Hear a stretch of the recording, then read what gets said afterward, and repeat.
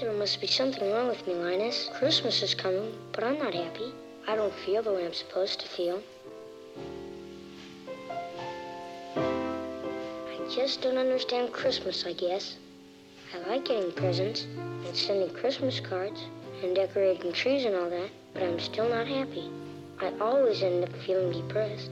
Charlie Brown, you're the only person I know who can take a wonderful season like Christmas and turn it into a problem. Maybe Lucy's right. Of all the Charlie Browns in the world, you're the Charlie Browniest. I love that little scene there at the beginning of the Charlie Brown Christmas. Linus says, Charlie Brown, you're the only person I know who can take a wonderful season like Christmas and turn it into a problem. Then he says, of all the Charlie Browns in the world, you're the Charlie Browniest. Maybe you're doing better than me this Christmas with being well prepared and getting your ducks in a row. And maybe I'm just a little more Charlie Brownier than you are. But I feel like the older I get, the harder I have to struggle against turning what's a wonderful season like Christmas into a problem. Friends, life has a way of bringing out the sort of Charlie Brown in all of us, doesn't it? I think a major part of our problem is that we expect things of this world that it is unable to deliver. Pastor Tim Keller says this, if you love anything in this world more than you love God, you will crush that object under the weight of your expectations. That's a good word. It's a good word, TK. Tim and I are on a... We're so tight, he lets me call him by his initials. If you love anything in this world more than you love God, you will crush that object under the weight of your expectations. Friends, I think the truth of this statement goes further than we think. Because this problem of the crushing weight of our expectations can even mess up holidays like Christmas and turn them into a problem. Meaning, if you love the holiday and the beautiful decorations and the supposedly magical moments of your kids' wide-eyed opening presents, or even a service like this where we light candles and we sing together and we experience corporate warm fuzzies, if you are seeking more from these sorts of moments than you are a deeper relationship with God or a love for Him, then you are expecting more of this world than it can deliver.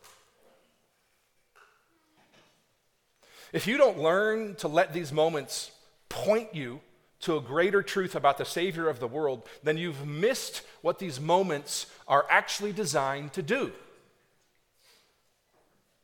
Which means we're in danger of missing Christmas, even as we participate in it, as fully as we know how. So this morning, friends, as a helpful redirect that turns our hearts toward Jesus alone, let's study together in Luke 2 to see how God orchestrated the birth of a Savior who alone stands under the weight of our expectations. Jump in at Luke 2, starting at verse 1. Luke is very careful about how he writes. He's very intentional about how he writes. He's a doctor and historian, and he cares about details. So he starts off like this. He says, verse 1, in those days, meaning in the days of all the events that preceded in chapter 1, which is likely around 6 to 4 BC. Yes, I said those dates right. If you're not tracking, it'll come back later and you'll make sense of that. 6 to 4 BC. In those days, a decree went out, he says, from Caesar Augustus, who was the emperor of Rome, that all the world should be registered, meaning counted for tax purposes. You know how that works, right? Verse 2, this was the first registration when Quirinius was governor of Syria. So the emperor of Rome, who at the time was beginning to actually be hailed as a political savior, that word was used about him. Don't miss that point of contrast here that Luke wants to make by drawing on that. The emperor of Rome has decreed that all of the known subjects in the Roman world were to be counted for tax purposes. So, verse 3, all went to be registered, each to his own town. And wouldn't you know it, craziest thing, this all meant that Joseph also went up from Galilee, from the town of Nazareth, to Judea, to the city of David, which is called Bethlehem, because he was of the house and lineage of David. This fulfills a prophecy from 700 years earlier that many didn't see coming, but that made very clear that the Messiah was to be born in lowly little Bethlehem. You'd have think with 700 years of time to wait, knowing that the Messiah was coming, there'd been some sort of like whole pigeon forge industry awaiting, right, the coming Messiah. But apparently they weren't looking, they weren't watching. So Joseph makes this long trip, likely on foot, at best maybe a donkey. That's tradition, we don't really know from the text. So he makes this long trek, it says, from Galilee to Nazareth, to Judea, to the city of David, which is called Bethlehem, because he was of the house and lineage of David. Why? Verse 5, to be registered with Mary, so it's two of them, his betrothed, and they're getting married, who was with child, and she's pregnant. Luke sets out the scene here in the first 5 verses by pointing out that the birth of Jesus took place in a very humble and unheralded historical context. And he does so by explaining that Joseph and Mary and the baby were forced to travel to Bethlehem, which is nothing special town Israel, right? And they have to go to this little town because that's where he's from, simply because Caesar, Augustus, the emperor of Rome, he needed their money for vacation houses. It's sort of like the equivalent of saying you'd have to walk all the way from the west side of Knoxville, like about Lenoir City, all the way to Greene County just to pay the wheel tax. Something about like that. So they're taxing the number of legs on Joseph's donkey here. And Luke's trying to communicate the idea that this was all taking place in very unexpected and less than ideal circumstances. Keep reading, look at verse 6. He says, while they were there at the county clerk in the courthouse annex, which isn't really next to the courthouse at all, while they were there, the time came for her to give birth. So they rushed to the hospital formerly known as Laughlin. And then Mary said, no, take me to Tacoma. I'm sorry, I couldn't. That's enough of the parallels to Greene County. If you're a visitor from out of town, I'm sorry. It's Insider Joke Sunday. So while they were there, the time came for her to give birth. And look at this in verse 7. This is a significant verse for Luke. He's wrapping up a lot of this idea of the contrasts here. He says, she gave birth to her firstborn son and wrapped him in swaddling cloths, just typical pieces of cloth that you would wrap a normal baby in, and laid him in a manger because there was no place for them in the inn. So there's not a place for them because there's a big race in Bristol and there's not a hotel room within 50 miles. I figure if I can't do Greene County, I'll do Sullivan County. So it's packed in Bethlehem because everybody is going back home for the census. So, less than ideal circumstances here. Joseph and Mary had to make do with something like a room or maybe even a cave out back with a feeding trough for a crib. Luke is making a sharp contrast here, especially in verse 7, between the way the world works and the way God works. The way we expect things to work and the way they actually work in God's economy when He's in charge. Just think about it. Caesar's decree led Joseph and Mary and Jesus to Joseph's hometown, which, wouldn't you know, happens to be exactly where Scripture had predicted 700 years prior that the Savior would be born there. Meanwhile, as political savior Caesar was bilking the people to pay for his vacation homes, the true Savior was being born in a place built for feeding the animals. While the emperor of Rome, the entire known world at the time, the empire, While the emperor of Rome, Caesar, was oppressing the people for personal political gain, the head of the king of the universe was resting his head where cattle had recently fed. Which, to get earthy for a second, is pretty gross when you think about it. Have you seen a big, ugly cow's nose? Like, even if Joseph and Mary had sanitizer galore and cleaned the thing thoroughly, none of us would ever let our babies' heads sit in the feeding trough. Hopefully there was some hay or something there. It may feel a little sacrilegious to say it like that, but it makes this point that Luke's trying to draw out here. God works in ways that are very different than we expect. That are very different than we expect, which is to say that God meets expectations unexpectedly. This becomes even clearer in the following verses. Here in verses 8 through 20, Luke shows how those in heaven and those on earth with ears to listen to God, he makes clear how those in heaven and those on earth who have ears to listen to God, they take in and they respond to the news of Jesus' birth. Keep reading at verse 8 and following there. He says this, "In the same region there were shepherds out in the field, keeping watch over their flock by night." Now, shepherds are not exactly powerful or well-connected or even trusted people. Their testimony wasn't admissible in court, and you became a shepherd if you were born into it or if you were with no other options. It was one of the lowest rungs on the economic ladder of the ancient Near East. But nonetheless, because God's in charge and not us, verse 9,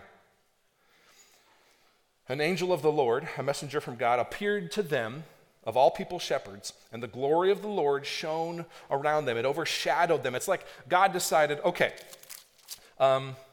who can I pick to spread the most important news that's ever been communicated in the history of the planet? How about a few total losers with zero political and financial and worldly power? That will work perfectly. So an angel appeared, and the glory of the Lord shone around them, and they were filled with great fear, which is an appropriate response when an angel appears to you. Verse 10, "And the angel said to them, 'Fear not,'" which angels are always saying in the Bible because when they appear to people, they're freaked out. So he says, "Relax." It says, he says, she says. This angel says, "Relax. I'm an angel. Chill out. You needn't be fearful. Fear not, for behold, I bring you good news of great joy that will be for all the people." Now notice here that the reason to not fear is the good news. This is true in life. We could draw out a lot here, but we have to continue to make hay. So fear not, for behold, I will bring you good news of great joy that will be for all the people. Why? Verse 11. "For unto you," interesting word choice here, "for unto you," speaking to the shepherds, "for unto you is born this day in the city of David a Savior who is Christ the Lord." The good news is that the long-awaited Messiah, had come to them to save them from their sins. Like today. The angel says, like right now. I'm pretty sure that's exactly how the angel said it, like today. "So unto you, unto the shepherds is born this day in the city of David a Savior," verse 11, "who is Christ the Lord." And here's how you're going to know. Here's how you can verify. Look at the next verse here. "This will be a sign for you. You will find a baby wrapped in swaddling cloths and lying in a manger," which again is an unexpected thing. It likely would have struck shepherds as a little weird that the Messiah is coming to be wrapped in regular old swaddling cloths. It's not like he's wearing purple robes befitting him. He shows up in swaddling cloths and lying in a manger. And then with no time to take all that in, suddenly, verse 13, there was with the angel a multitude of the heavenly host, an entire army of angels, praising God and saying, verse 14, "Glory to God in the highest, and on earth peace among those with whom he is pleased." In heaven, glory to God. On earth, peace with those who are favored by God. Glory to God in the highest, and on earth peace among those with whom he is pleased. When the angels went away from them into heaven, the shepherds said to one another, "Let us go over to Bethlehem and see this thing that has happened, which the Lord has made known to us." Notice they recognize this whole thing as coming from God, as him appearing to them. So they went with haste and found Mary and Joseph and the baby lying in a manger, just as they had said. And when they saw it as the angel had said, they made known the saying that had been told them concerning the child. They saw it, so they said it. They saw it, so they said it. And all who heard it wondered at what all who heard the shepherds reporting about this, wondered, they were in amazement, they were skeptical even, at what the shepherds told them. Hey, y'all, I'm here to let you know that God was born in a feeding trough, and then of all people, he entrusted the message to me. What kind of a weird plan is that? Apparently it's God's plan. Apparently it's God's plan that works, because what he does is unexpected, and here we do what we do today, sitting in these seats, friends, because his plan worked. His plan works. So, despite the fact, verse 18, all who heard it wondered at what the shepherds told them.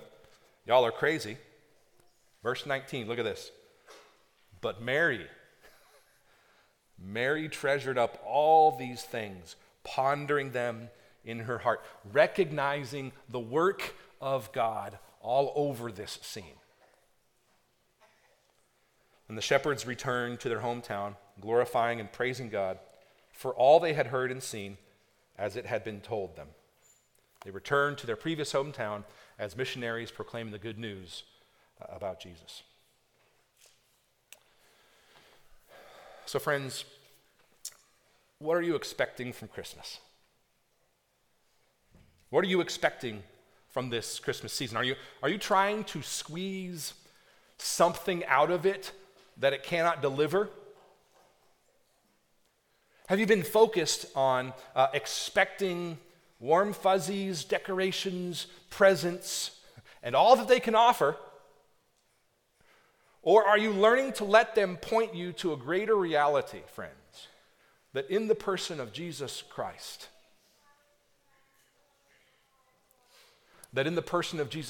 alone, God is up to something far, far greater than anyone could have ever imagined.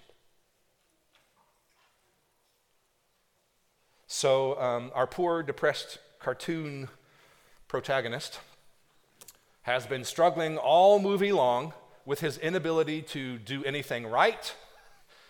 He's been struggling with the commercialism that seems to ruin Christmas. And he's been struggling with questions of what this whole holiday is all about. So in this clip, we start with him at his lowest, his Charlie Browniest, with all of his friends and even his own dog laughing at his failures to deliver on the expectations of Christmas. He can't even get a decent tree for the Christmas play he's directing. And then Linus comes in and saves the day. Check this out. What a treat!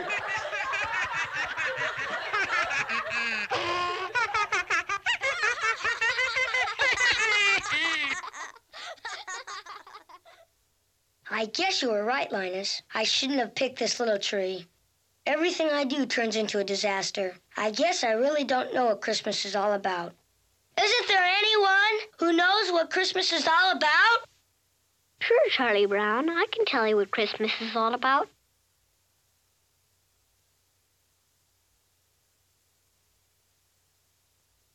Lights, please. And there were in the same country shepherds, abiding in the field, keeping watch over their flock by night. And lo, the angel of the Lord came upon them. And the glory of the Lord shone round about them. And they were sore afraid. And the angel said unto them, Fear not. For behold, I bring you tidings of great joy, which shall be to all people. For unto you is born this day in the city of David a Savior, which is Christ the Lord. And this shall be a sign unto you. Ye shall find the babe wrapped in swaddling clothes, lying in a manger. And suddenly there was with the angel a multitude of the heavenly host praising God, and saying, Glory to God in the highest, and on earth peace, goodwill toward men.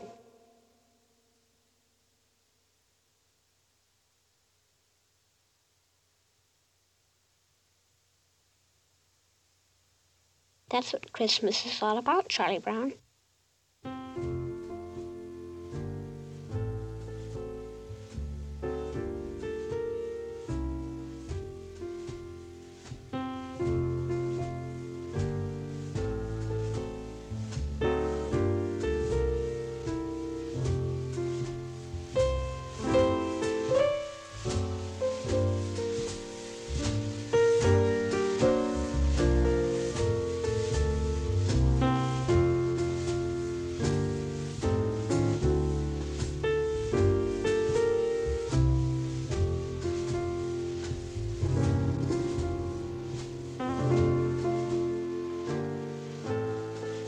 Behold, I bring you tidings of great joy, which shall be to all people.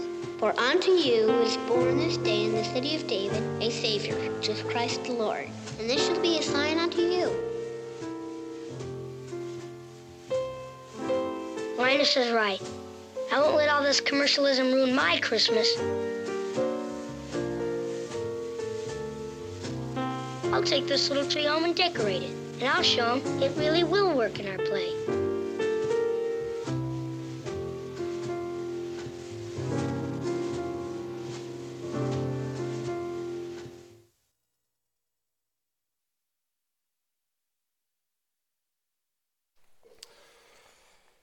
I know it's just a movie, and these are just pretend cartoon characters, and there is no real Linus, which is sad because I like Linus best. While it's not the real Christmas story, there's a truth here we need to hold on to. During a season that can tempt us to focus on things or people or moments that can't hold the weight of our expectations, we need to remember that in the birth of a baby who deserved all glory but was born in a feeding trough, God was doing something far, far greater than anyone could have ever imagined. He was saving us from our sin, going far beyond our expectations to live a perfect and sinless life we can't. Friends, God is so holy, so beyond us, so perfect, and yet so good and loving and interested in having a forever relationship with us, that he not only meets but exceeds our expectations, mercifully and graciously, in ways we could never expect. And a little baby who grew up perfectly and sinlessly, to live the life we couldn't, to be sacrificed for us, to give us forever relationship with him. That's what we're here to celebrate today, friends. Let's pray.